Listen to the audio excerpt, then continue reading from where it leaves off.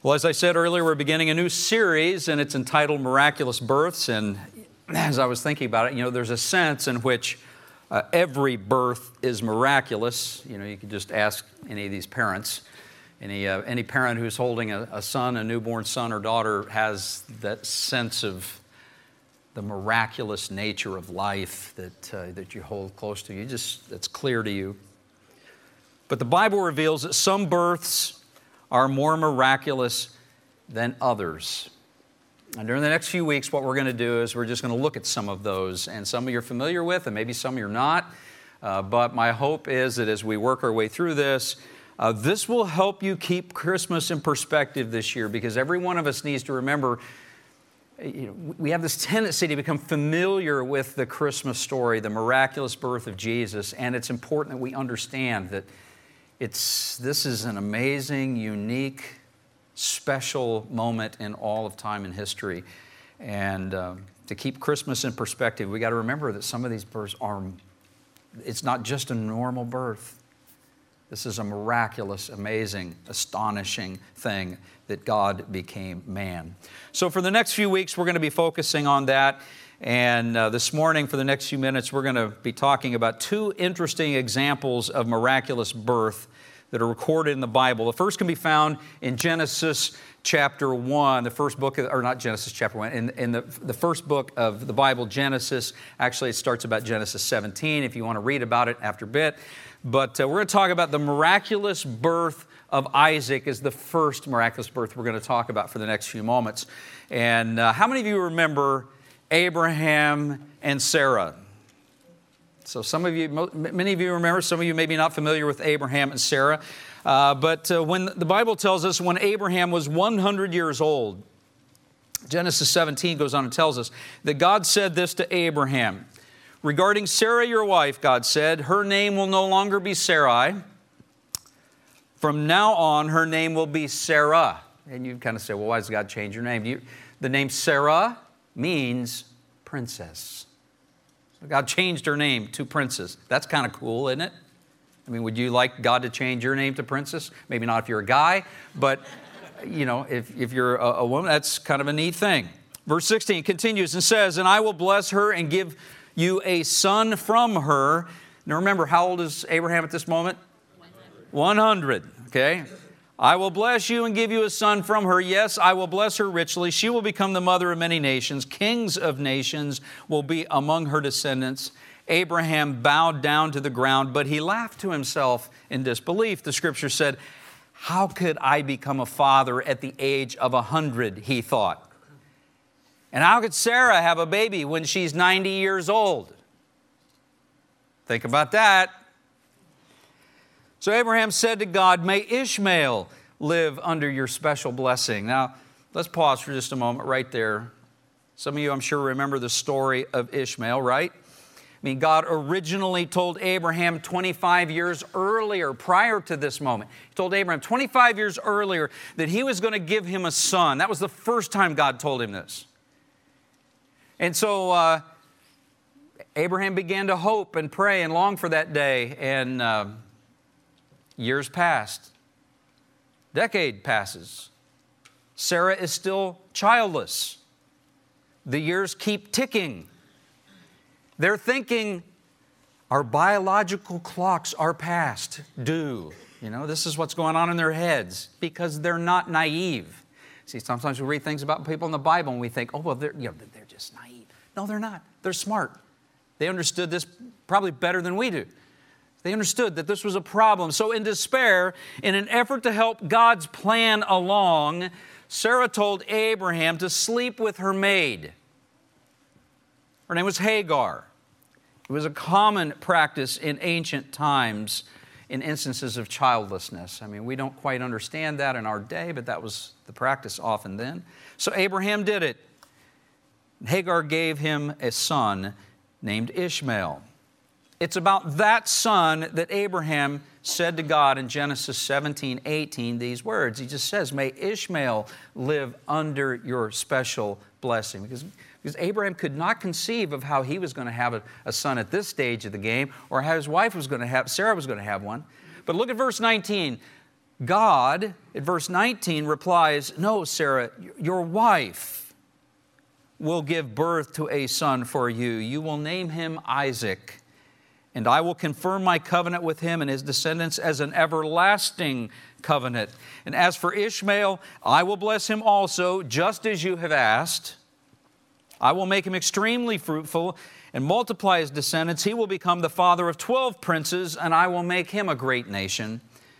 But my covenant will be confirmed with Isaac, who will be born to you and Sarah about this time next year. And when God had finished speaking, he left Abraham. And if you know the story and read on in the text, you discover that just as God promised, about a year later, Sarah, the wife of Abraham, became pregnant, and she gave birth to a son, Isaac. And Abraham was 100 years old, and Sarah was 90 years old. I don't know about you, but in my book, that qualifies as a miraculous birth. That ain't normal. But it happened. Do you know what was as miraculous as Isaac's birth, though, to me? And when you read the scripture, you know what was as miraculous as that? It was Abraham and Sarah's faith. At 75 years of age, when God first spoke to Abraham and tells him he's going to bless the whole world through him, he's going to give him a son, and there's going to be descendants, the whole earth would be blessed. God tells him this, and he begins to hope and wait. I don't know about you, but 75, you start thinking to yourself, is this really going to happen? And then the clock ticks, and the weeks and the years, and Abraham continues to believe. And Sarah believes. They waited, the Bible tells us, 25 years patiently, believing God's promise. I want you to listen to what Scripture tells us about the faith of Abraham and Sarah, the forefathers of our faith, by the way. Listen to what it says in Hebrews chapter 11. It was by faith that Sarah was able to have a child, though she was barren and was too old. The Bible's just acknowledging this fact. Is all it's doing. It goes on, it says, she believed that God would keep His promise.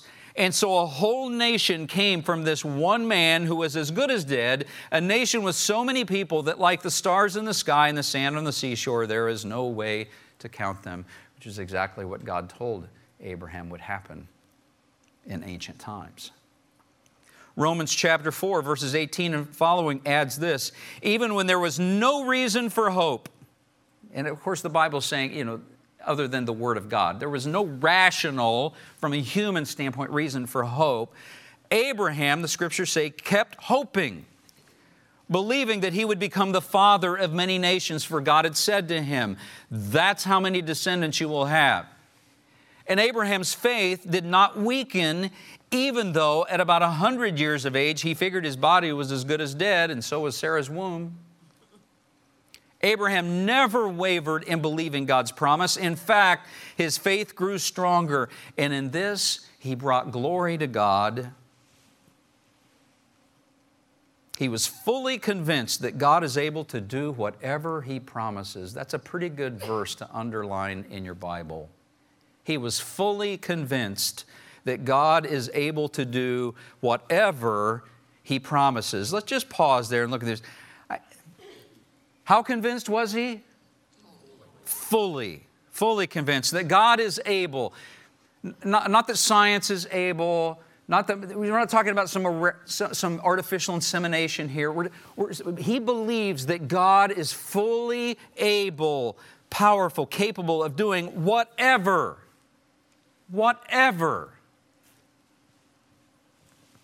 He promises. And because of Abraham's faith, the text says, God counted him as righteous.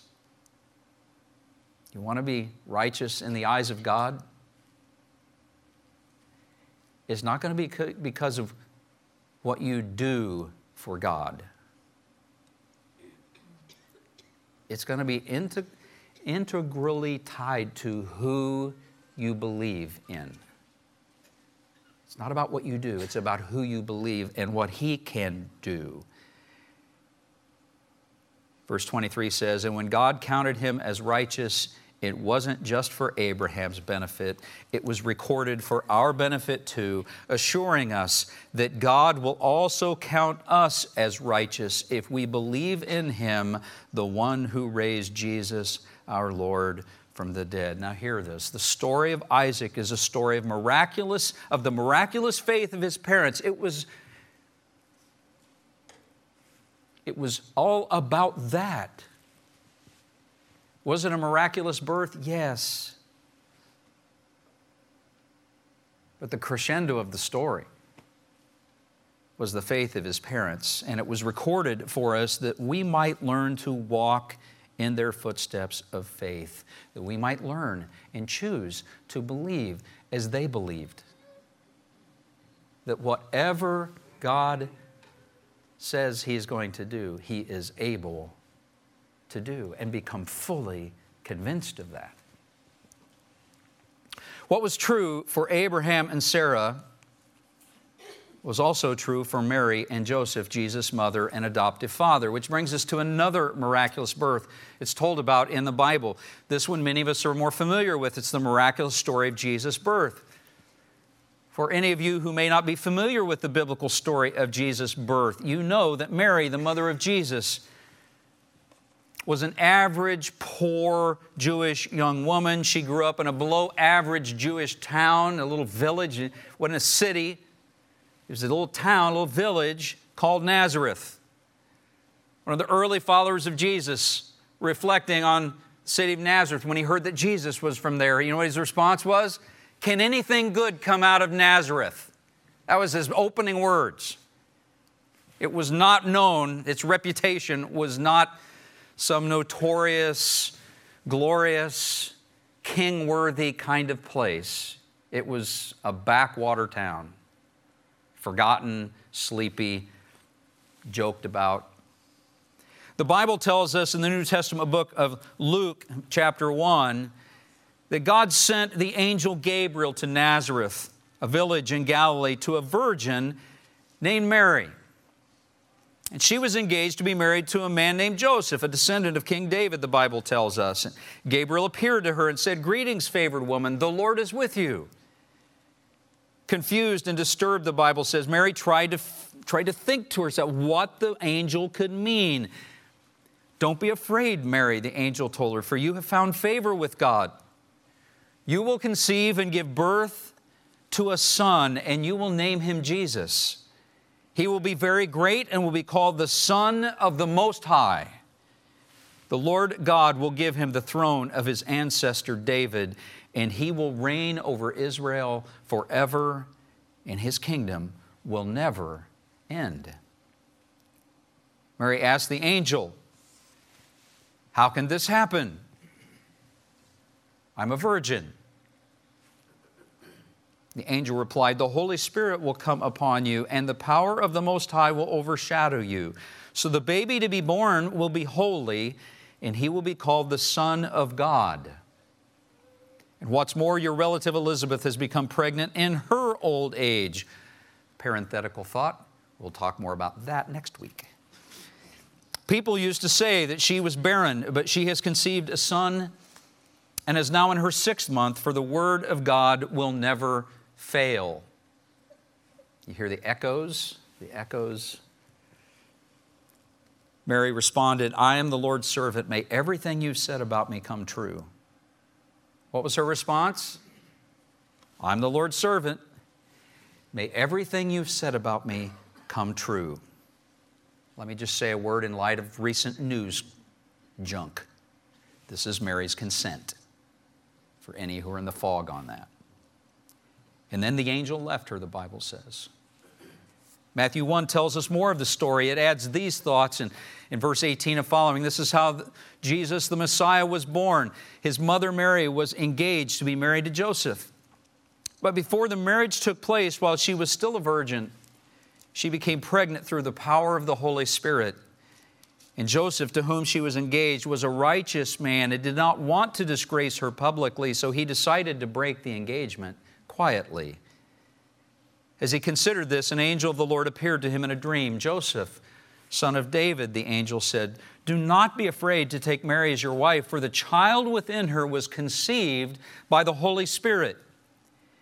And she will have a son, and you are to name him Jesus, for he will save his people from their sins. Let me just pause right here. When it says that you will name him Jesus, you are to name him Jesus. Do you know what the Hebrew word for what his name was? It's Yeshua. And every time you say the word Yeshua, you are literally saying salvation. That is what the word Yeshua means. And so the Scriptures are saying, in essence, and she will have a son, and you are to name him salvation. And he's being emphatic by going on and saying, for he will save his people from their sins. All of this occurred to fulfill the Lord's message through his prophet. Look, behold, as some translations say, the virgin will conceive a child, and she will give birth to a son, and they will call him Emmanuel, which means, again, it's another one of those words, Emmanuel. What it literally means is God with us. They will call him God with us. That's what the angel is explaining. When Joseph woke up, he did as the angel of the Lord commanded and told Mary his wife, or took Mary as his wife. But he did not have sexual relations with her until her son was born, and Joseph named him Salvation, Yeshua, Jesus. Now, I think that Jesus' birth qualifies as a miraculous one as well. But you know what was as miraculous as his birth?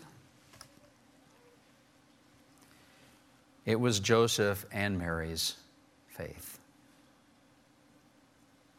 That they could hear what they heard and believe what they believed.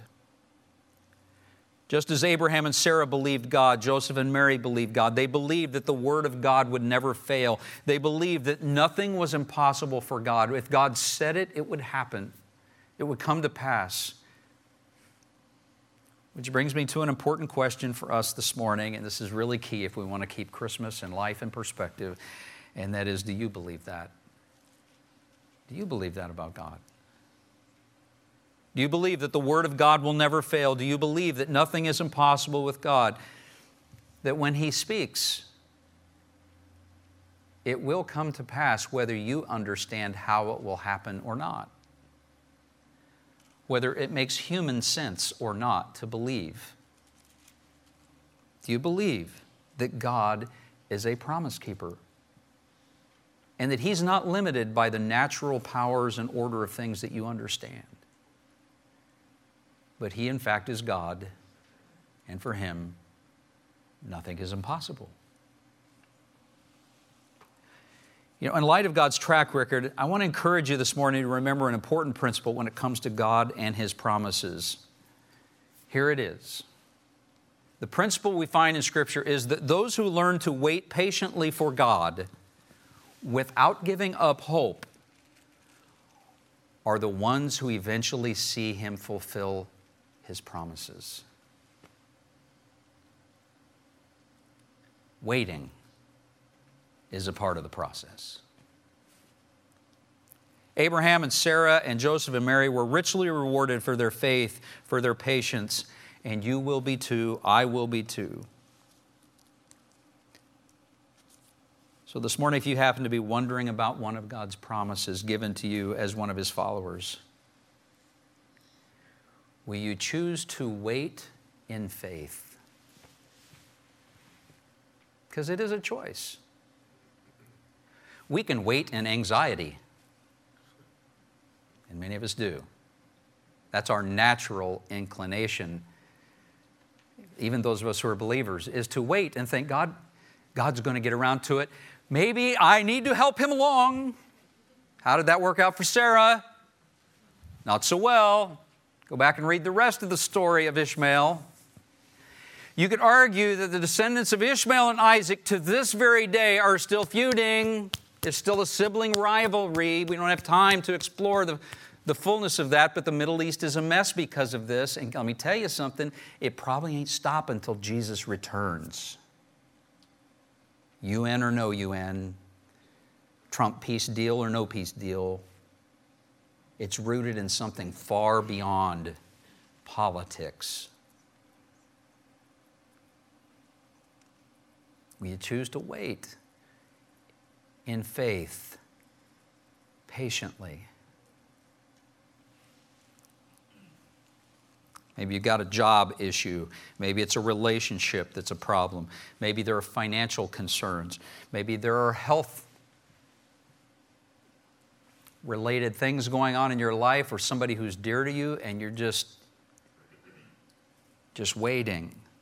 Maybe you're waiting for something else, and God has made a promise to you related to this, and you know it. Maybe it's flat-out fullness of Scripture. Maybe He's spoken to you by His Holy Spirit in some way, and the temptation is to become impatient. The message of Christmas really for us this morning is, will you choose instead to wait in faith? Doesn't mean you need to deny reality or ignore what's going on. It just means that reside in a place of full conviction that God can do anything He wants to do. And if I heard Him right, this is what He's going to do. I suppose it's possible that Abraham and Sarah could have wrestled with, did we hear God right? They probably wrestled with that for about 25 years. It was probably a frequent dinner conversation between Sarah and Abraham. Sarah, looking at him, said, "What did God say again?" You know, they're ready to, it's bedtime again. And she's saying to him, 60s, 70s, her clock's tick. And she said, "I don't know about this promise." She just wants to roll over and go to sleep. But the fact is, they're rehearsing the promise of God in this moment. And the question for you and me was, will we believe? Will we have faith? Will we trust that nothing is impossible with God? Will we cling to hope and remember that God is a trustworthy promise keeper? And since He made good on His promise to send a son to Abraham and Sarah, since He made good on His promise to send a Savior for you and me, maybe we just need to trust that He can fulfill His promises made to us. And wait and trust. And here's part of why that's really important. Scripture is really clear that God doesn't specialize in making promises. That's our world. That's politicians. They trade in the commodity of promises. You see, it's the world we live in. That's every commercial you'll watch today during the Chiefs game. This is the world we live in. We make promises. Promises sometimes we half intend to keep. Sometimes promises that we know people want to hear so that we can manipulate them in some way. But the truth of Scripture is that God doesn't specialize in making promises. He specializes in keeping them. That's who we serve. So keep that in mind as you think about Christmas this week. Let's stand together. We're going to close in prayer. Maybe some of us this morning need to recognize and just confess Christ. Maybe the whole point of His coming was salvation. And literally that's His name. Salvation for you, salvation for me. Maybe this morning what you need to do is just look heavenward and just say, Lord Jesus, I thank You for coming. Thank You for coming to save me, a sinner. Would You cleanse me? Would You make me Yours? Think of these kids we dedicated this morning. The day will come when they need to understand that and will choose Jesus. Maybe you're just one of those grown-up kids. You've known this for years, but today is the day, and you need to look heavenward and just acknowledge what your parents knew, what you in your heart of hearts know, but what you've never really had the faith and the courage, the humility to look heavenward and verbalize. So maybe today's the day. Just say, Lord Jesus, You're God, not me. Cleanse me. Make me Yours. Maybe some of us need prayer for something this morning. If so, come on down afterwards. We'll be happy to pray for you. We're thrilled that you're here. Hope that you'll keep thinking about these miraculous births. Go back and read Genesis 12, really read through 22. Genesis 12 to chapter 22. It's 10 chapters. You can do it. I know you can do it. And reflect on this and be reminded of the Father of our faith. All right, let's bow our heads and pray and then we'll be dismissed. Lord Jesus, we thank you that you have come to save us. And we honor you for that, and we this morning just dedicate our lives to be yours. We want you to cleanse us, we want you to be our Lord, our Savior. You're not just King of Israel, we want you to be King of me, my life, my present, my future, and destiny. And God, I know that every one of us is just asking you to do the same for each of us. Would you hear us? Would you honor our faith, weak though it is compared to Abraham, weak though it is compared to your earthly parents, Mary and Joseph. We just honor them for their faith, but we honor you because you've made it possible. Lord, as we think about the Christmas season, help us to reflect on these things. And may our faith become more fully certain than it's ever been. That just as you came after waiting for centuries of a promise from the prophets, just as you eventually came, the day is coming when you will soon return again, just as your word has said. Because nothing is impossible for you. We thank you that you're coming to receive us to yourself. So Lord, as we head out today, may we reflect on these things. May we live our lives with a recognition that you're God and we're not. May you go with us and help us to learn what it means to walk in faith like our ancestors have done. And we'll give you credit for the good that results. Go with us now. We lift this prayer, Father, in the name of Jesus. Amen.